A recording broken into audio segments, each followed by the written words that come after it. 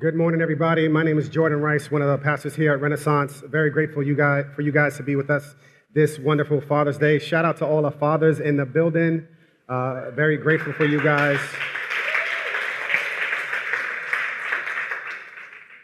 One of the things that I've learned the most about being in a diverse community is the different approach that parents take in parenting. And I've had some time to reflect on my own father and how he has raised me from a boy to a man. And my dad had a very not excessive, but certainly effective way of discipline. And I am grateful for that. I don't know if you guys have ever had a situation in your life where the best way that you can describe it is that God was like all in the midst. A Christian-y way of saying it is that I saw God's hand in the situation.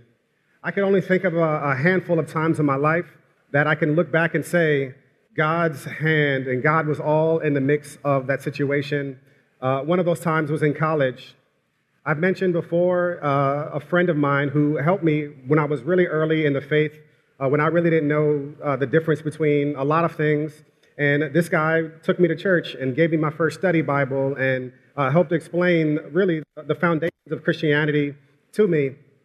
And he and I had started to become friends. And as we became friends, one day I asked him, "Hey, bro, how are you doing?" Up to that point, it was like a 3-month monologue of me just talking, which is similar to my marriage now. And he told me that, "Hey, I'm actually really struggling because my roommate has these naked pictures of women all over his wall, and I'm really trying to live right." And that he had struggled with some stuff before, and he says every single morning, the first thing I see are these disgusting pictures on the wall, and it's dragging me to a really dark place. Now, he was in a tough situation because had it just been me, I would have ripped that joint down and we would have dealt with it a different way. But he's a better guy than I was, and he's asked his roommate, "Hey, can you take those posters down?"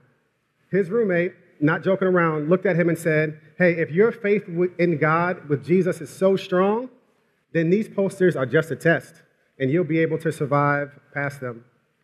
Now, he was really struggling with that, and the guy was a bully. He knew my friend was not the type of person to make too much of a scene. And my friend, I really felt bad for the dude because he really had no place to turn. If he ripped them down, he would have to deal with a roommate. And if he left them up, then he'd have to deal with these images just bombarding his mind. A couple of days later, the roommate goes to a party. Shout out to all my Morgan State people on campus. And he gets mixed up on campus with some people who are actually tough. And he gets chased out of the party and realizes that they are now a group of people on campus looking for him. Our school was about 5,000 people, but I happen to know these guys really well, and he knew that I knew them. So this is pre-cell phones, millennials cover your ears. He called my dorm phone and out of breath and begging me, "Yo, Rice, these guys from Philly, I got mixed up in the party, and I know you know them. Is there any way that you could go and take care of the situation? If any way you could go and tell them to squash it and vouch for me and tell them that I'm a good dude and all these different things." And it just happened to be one of those moments where just the right words come to your mouth at just the right time. And I said, "Hey, as soon as my friend tells me those posters are down, I'll go right over there and take care of it." 19 seconds later, my friend called me like bewildered and laughing and say, "Hey, I have no idea what just happened. All I know is that my roommate ripped the posters down, threw them in a garbage can, pledged to me that they would never come back up ever again. And please, would I call you and tell you that the posters are down?"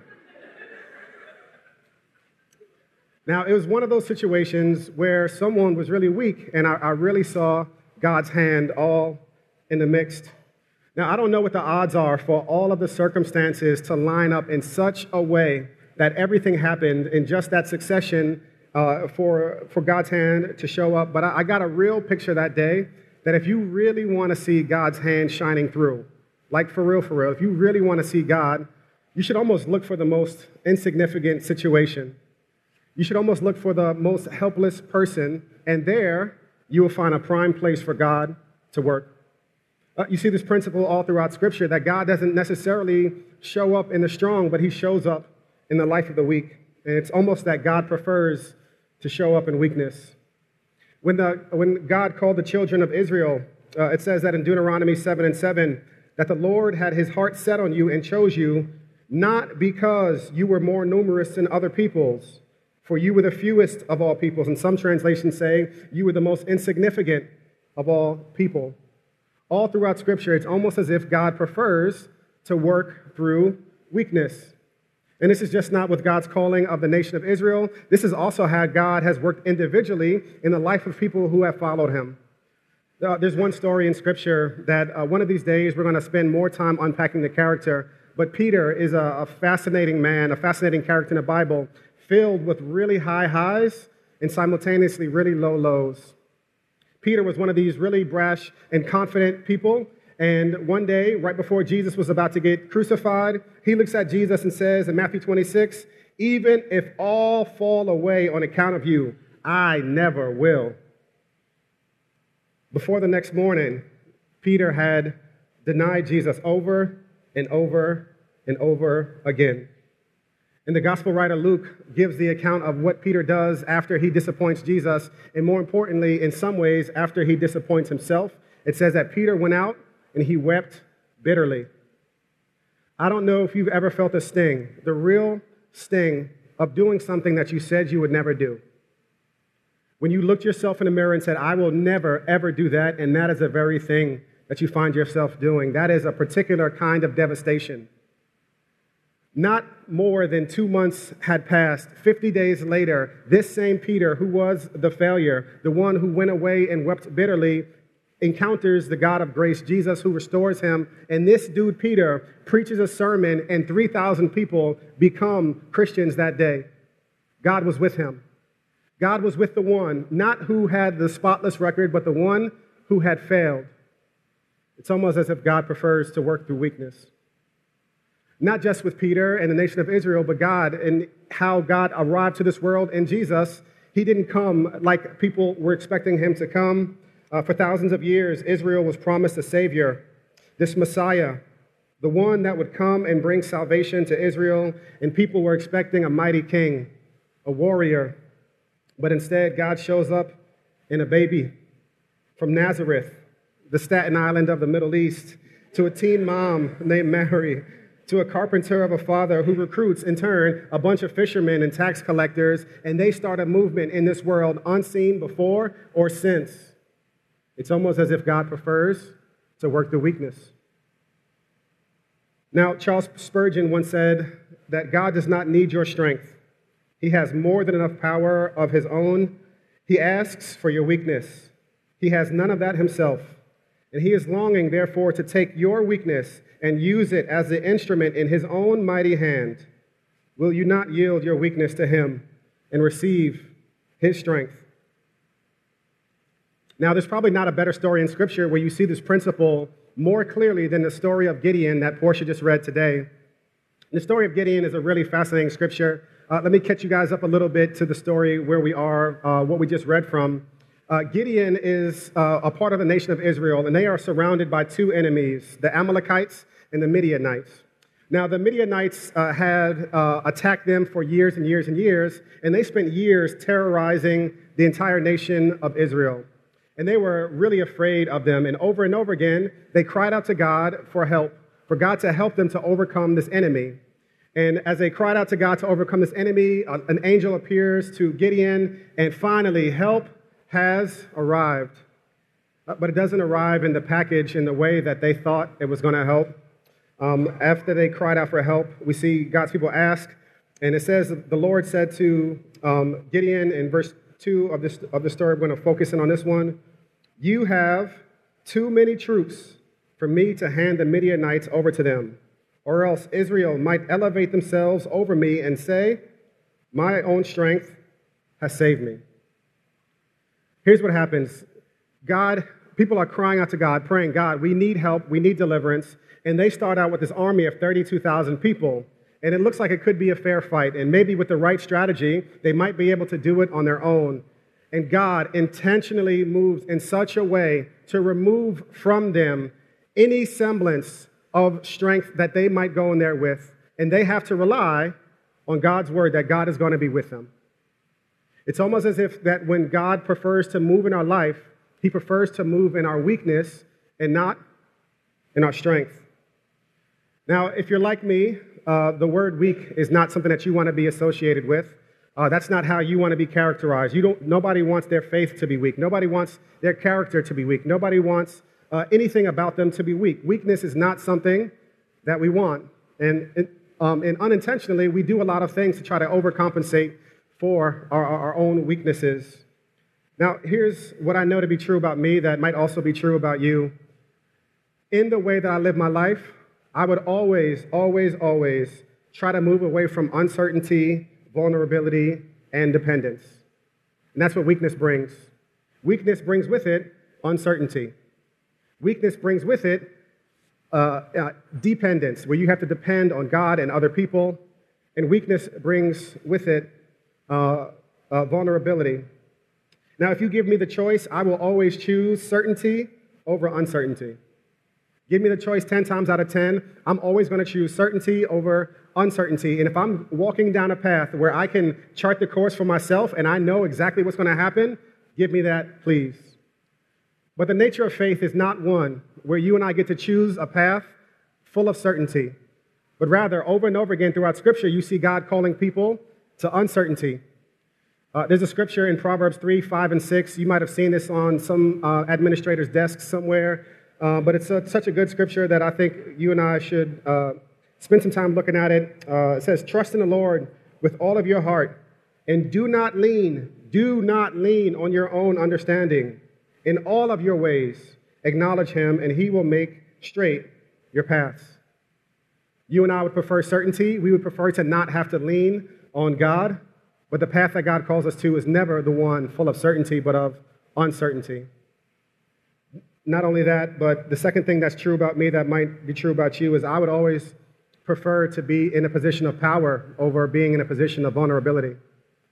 I would love to always be in a position of power where I didn't have to rely on people, and if I'm being completely honest, where I didn't have to rely on God. Here's what's so interesting about the Gideon story. God was putting Gideon in a position that unless God showed up, he was going to be in a significantly worse position than when he started. God calls us over and over again, not to being in power, but to positions of vulnerability. One of the best things that's happened to me in the last couple of months is that I started working also with a church planting organization called Orchard Group. And for the first time in really my adult life, I got a boss. Besides when I got married, and that's a whole other conversation. Up until when I practiced law, I set my own calendar, I had my own schedule, and I basically operated however I wanted to operate. And when I became the lead pastor here, I have people that I'm accountable to, people that can fire me. But in a lot of ways, I set my own schedule, and I get to have a big say in how things go around here. But when I got this job at Orchard Group, I realized, the boss could just call me and say, hey, yeah, I'm just not too thrilled with the way things are working out. We're going to go in a different direction. And that's a pretty vulnerable feeling. And I realized that that's the way I was internalizing it, because whenever he would send me an assignment to do, I would just hand Jessica the kids. I would just toss one and just say, hey, I got to do this thing. I got to do this assignment, because it really did feel vulnerable.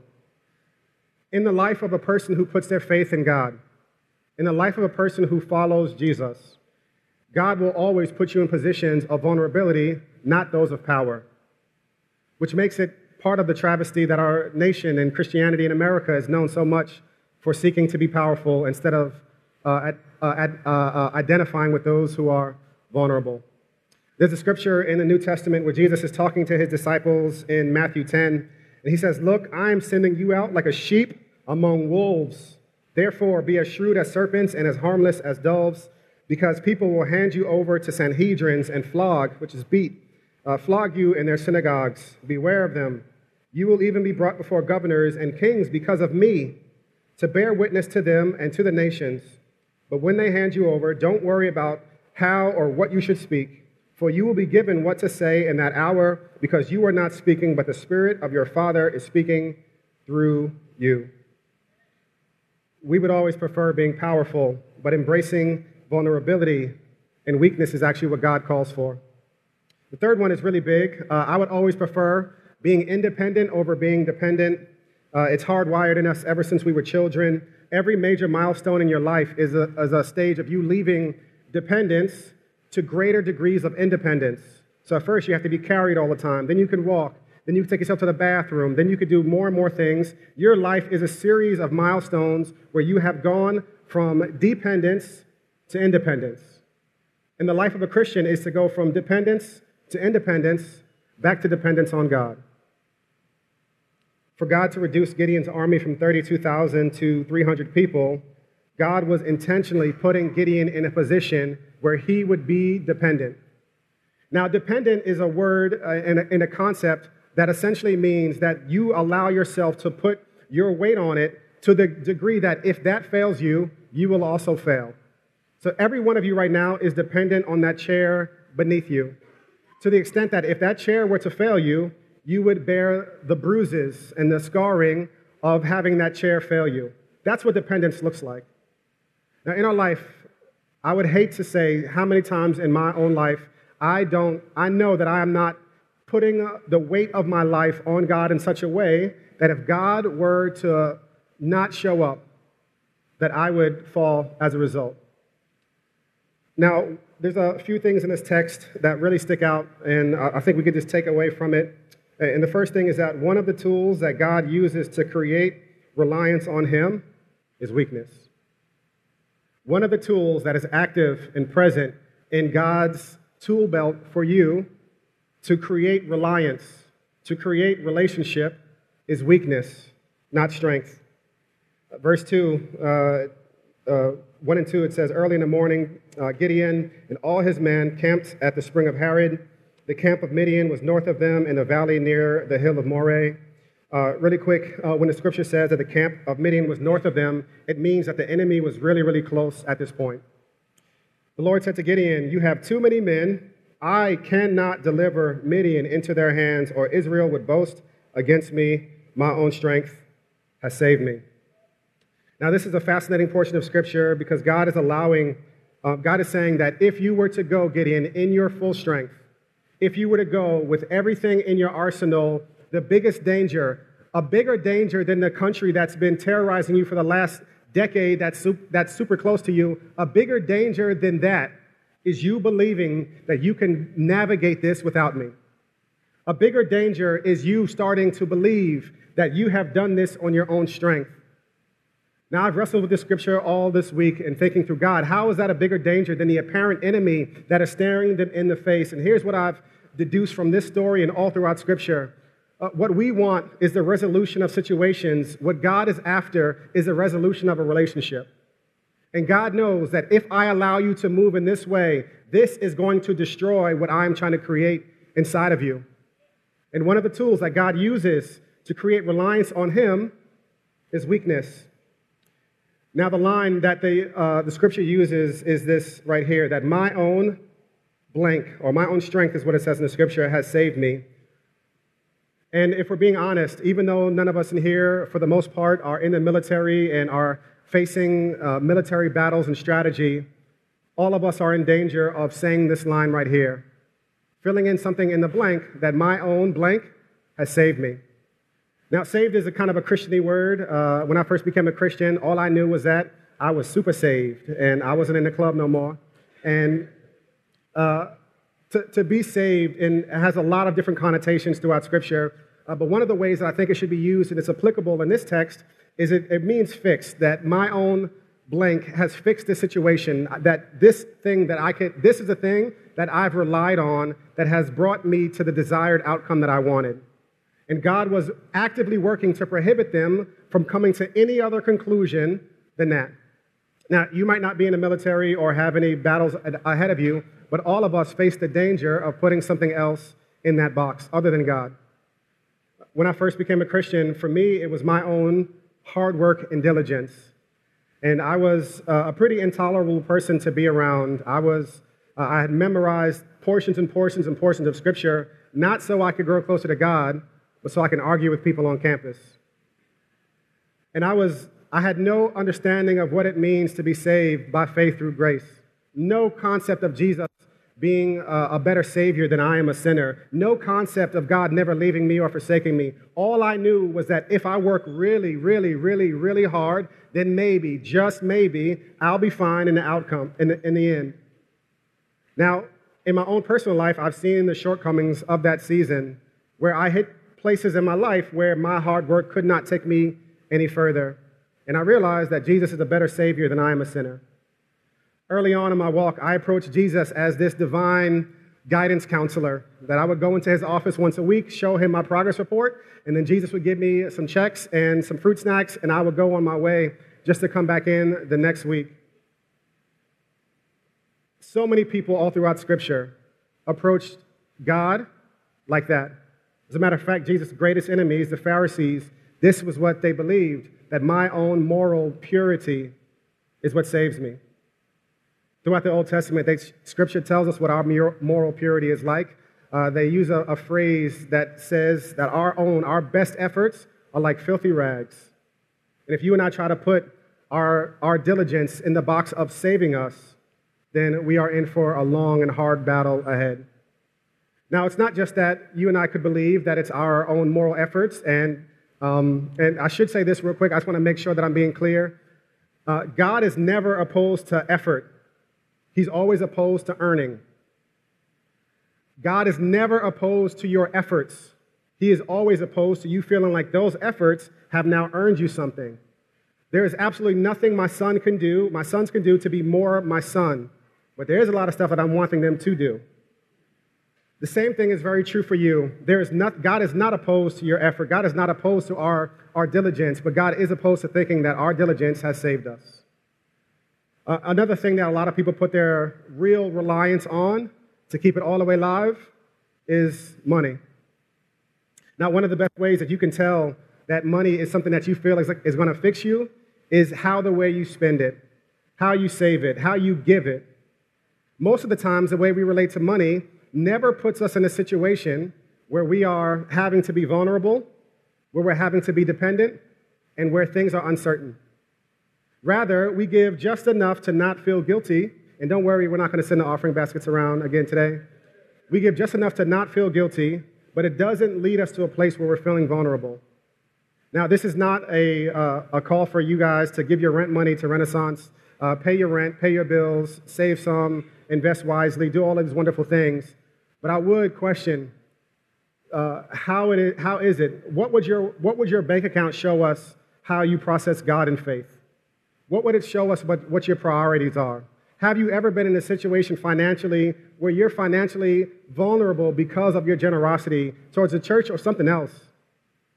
Most of the time, we're not. We prefer certainty and independence, so we don't really give, not to the point to where we could really be generous sometimes. And while I've offended most people in here, I might as well keep on going. Another way that a lot of people will fill in that blank is with relationships. That my own marriage has fixed me, or my kids will fix me.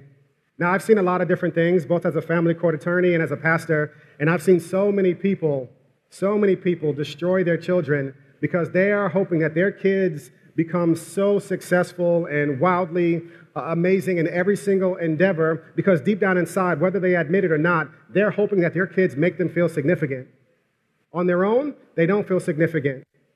Now, as a parent, I definitely get the pressure whenever parents are comparing things about their kids. I usually just lie. I say, yeah, Jameson did that like 6 months ago. He's been doing that. He speaks German. He's amazing. But I feel the pressure of wanting my kid to really be significant and do significant things. If you're not careful, you'll put weight on your kids that they were never intended to bear. And in the process, you might crush them. Now, it's not just kids, but it's also in dating and marriage relationships. So many married couples that I see really have intense battles and intense debates about sometimes the most insignificant of things. And here's what is behind all of that.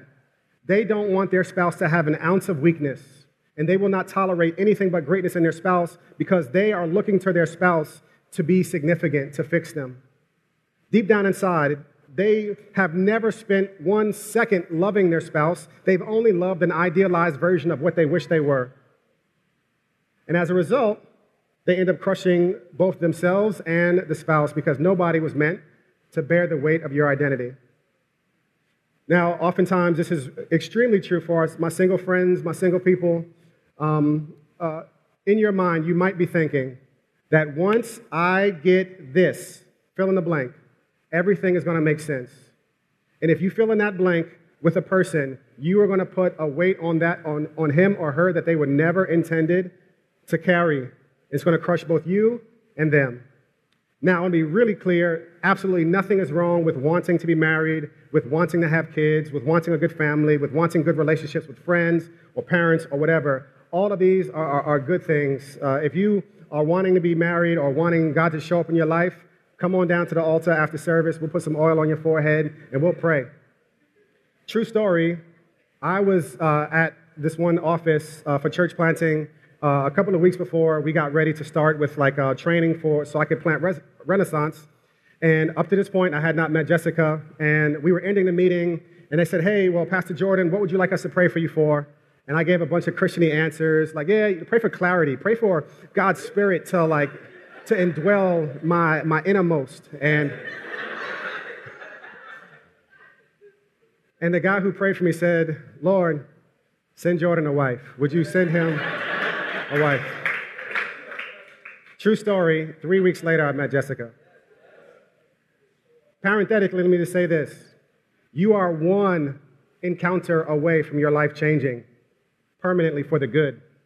You are one yes away from everything that you knew being upended for the good. So don't lose faith if that's what you're praying for. But please, please, please, do not put a weight on that person that they were never intended to carry. Now, most of us in this room would never want uncertainty and dependence and vulnerability, but that's what God uses in a lot of ways to create reliance on Him. The second thing we see in this text is that the things that we place faith in to fix us, they are not harmless or neutral. They are actively working against you and your relationship with God. Let me say that again. The things other than God that we place our faith in to fix us, to make us feel significant, to make us feel secure, they are not harmless. They are not neutral. They are actively working against you and your relationship with God. You see this very clearly in the scripture. The Lord says to Gideon, you have too many men. I cannot deliver Midian into their hands, or else Israel would boast against me. The word here and the warning here is not that if you believe in your own strength, then you might have a little misunderstanding about how the situation went down. God is speaking here saying, listen, if I let you go in full strength, you're going to end up boasting against me. Now, in the economy and in the way that God works, you can never have God and money, for example, as one and 1A. Jesus tells us this much in Scripture. He says, no man can have two masters. You will love one and you will hate the other one. Nobody can serve two masters. You will pick one that will have the attention of your eyes. You will pick one that will make you feel secure. You will pick one that you think can fix you, and then you'll start to hate the other one. And here's what God is telling them in the scripture. If I let you go down the road of the delusion that you have saved yourself, it's going to actively work against you. Now, let me step off my high horse for a second and just say and confess that there are a number of ways that I see in myself over and over and over again that I trust not on God, but I trust in what I could see on paper. I trust on the metrics. I trust and see how good of a job I'm doing as a pastor. I trust in so many other things other than God, and I see those things warring against my soul. Usually what happens is I start to see issues that are arising that I don't necessarily know how to fix. And what happens is I don't know how to fix them, and I start to worry. And instead of going to God and praying, since I'm hoping for these things to fix me, the first thing I do when I wake up in the morning, pull out my phone, check my email, and get to work. I don't even stop to pray. Here's what they're doing in my life. They're actively working to deconstruct and erode my trust and relationship with God and try to make and fix a situation as opposed to fixing and nourishing and encouraging my relationship with God. And when Scripture here warns us that if God were to give the Israelites this, then it would actually lead to them boasting against God. It's saying, you cannot serve two masters. You will love one and you will hate the other. Now, hate throughout the biblical times didn't mean what we mean when we say the word hate. When I say hate, I mean I hate Tom Brady. That's what I mean when I say hate. When Scripture uses the word hate, it doesn't speak about the emotional energy behind a bad feeling, but rather the allegiance that you have to one thing. This is why Jesus tells his disciples, if any man will come after me, let him, he must hate his father, mother, sister, brother, yea, even his own life, and then come after me and follow me. Was Jesus saying that you should hate people? Of course not. Jesus is saying that in comparison to your allegiance to even yourself, it should look like hatred. When Scripture speaks about hatred, it's not about the emotional thing, but rather the allegiance to it. And Jesus is telling us very clearly, in life, you cannot have two masters. You will love one, and you will have no allegiance to the other. This is really huge as we think through all throughout Scripture what God has said to his people. This is not just in Gideon, but in Deuteronomy 8, we see this really powerfully. It says, be careful that you do not forget the Lord your God by failing to keep his commands, ordinances, and statutes that I am giving you today. When you eat and when you're full and build beautiful houses to live in, and your herds and your flocks grow large, and your silver and gold multiply, and everything else that you have increases. Here's what the Scripture is saying. When everything in your life is Gucci, when your credit score is on the way up and things are looking good, when you have the apartment, when you have the relationships, when you have everything else, here's what it's saying. Be careful that your heart doesn't become proud and you forget the Lord, your God, who brought you out of the land of Egypt, out of the place of slavery. He led you through the great and terrible wilderness with its poisonous snakes and scorpions, a thirsty land where there was no water. He brought water out of the flint rock for you. He fed you in the wilderness with manna, which your fathers had not known, in order to humble and test you, so that in the end he might cause you to prosper. You may say to yourself, my power and my own ability have gained this wealth for me. But remember that the Lord your God gives you the power to gain wealth, in order to confirm his covenant he swore to your fathers, as it is today. If you ever forget the Lord your God and follow other gods to serve them and bow down and worship to them, I testify against you today that you will perish. Like the nations the Lord is about to destroy before you, you will perish if you do not obey the Lord your God. As I was reading through these scriptures in preparation for today, I was thinking, God, that's some pretty harsh language that unless I follow you, I'm going to perish. Or in the words of Cat Williams, you mean I'm going to die? I'm not going to, 6 people who got that, it's really funny. I'm not advocating you to watch that special, but it is funny. And I was wondering, God, why is it that extreme? Why is it that severe that unless we follow you, we're going to die? And here's what I believe to be true. Tim Keller once said that our idols, the things that we actually place our faith in, they always, always, always overpromise, and they always simultaneously underdeliver. And if you put your faith in something that overpromises and underdelivers, you're going to be in for a world of hurt. So God calls us away from these things and shows us that the things that we're putting our faith in, they're not just neutral, they're not just harmless, they're actively working to give you a greater confidence in something that's less stable. The last thing we see in the scripture from verse 8 is that the best thing that we could do, the best thing that you can do today, the best thing that you can do this week, the best thing that you can do this month is to take steps embracing our weakness and trusting in God. The best thing that you can do, and you might not be at a position in life right now where you have you're in the valley of decision, as the old saints would say, but when you do hit this place, the best thing you could do is take steps embracing our weakness and trusting in God. We were in teaching team this week, and Aswan said something that was like remarkable. He was like, I can't believe Gideon actually did it. And here's what we see in verse 8. It says, so Gideon sent the rest of the Israelites home, but kept the 300 and took over the provisions and trumpets of the others. Here's what Gideon knew that I think he would preach to us today. He knew that in the arithmetic of heaven, my little bit plus God is always more than enough. In the arithmetic and the mathematics of heaven, my little put in the hands of Jesus, put in the hands of God is always more than enough. So it's a safer place to be obedient to God with absolutely no certainty, being completely vulnerable, and being fully dependent than it is to have everything in front of your face that seems like it's going to protect you and seems like it's going to make sense. Our little bit put in the hands of Jesus is always more than enough. Now, this is very true for us, both in the way that you and I relate to God and also how you and I grow in our faith and how we experience God on a day-to-day basis.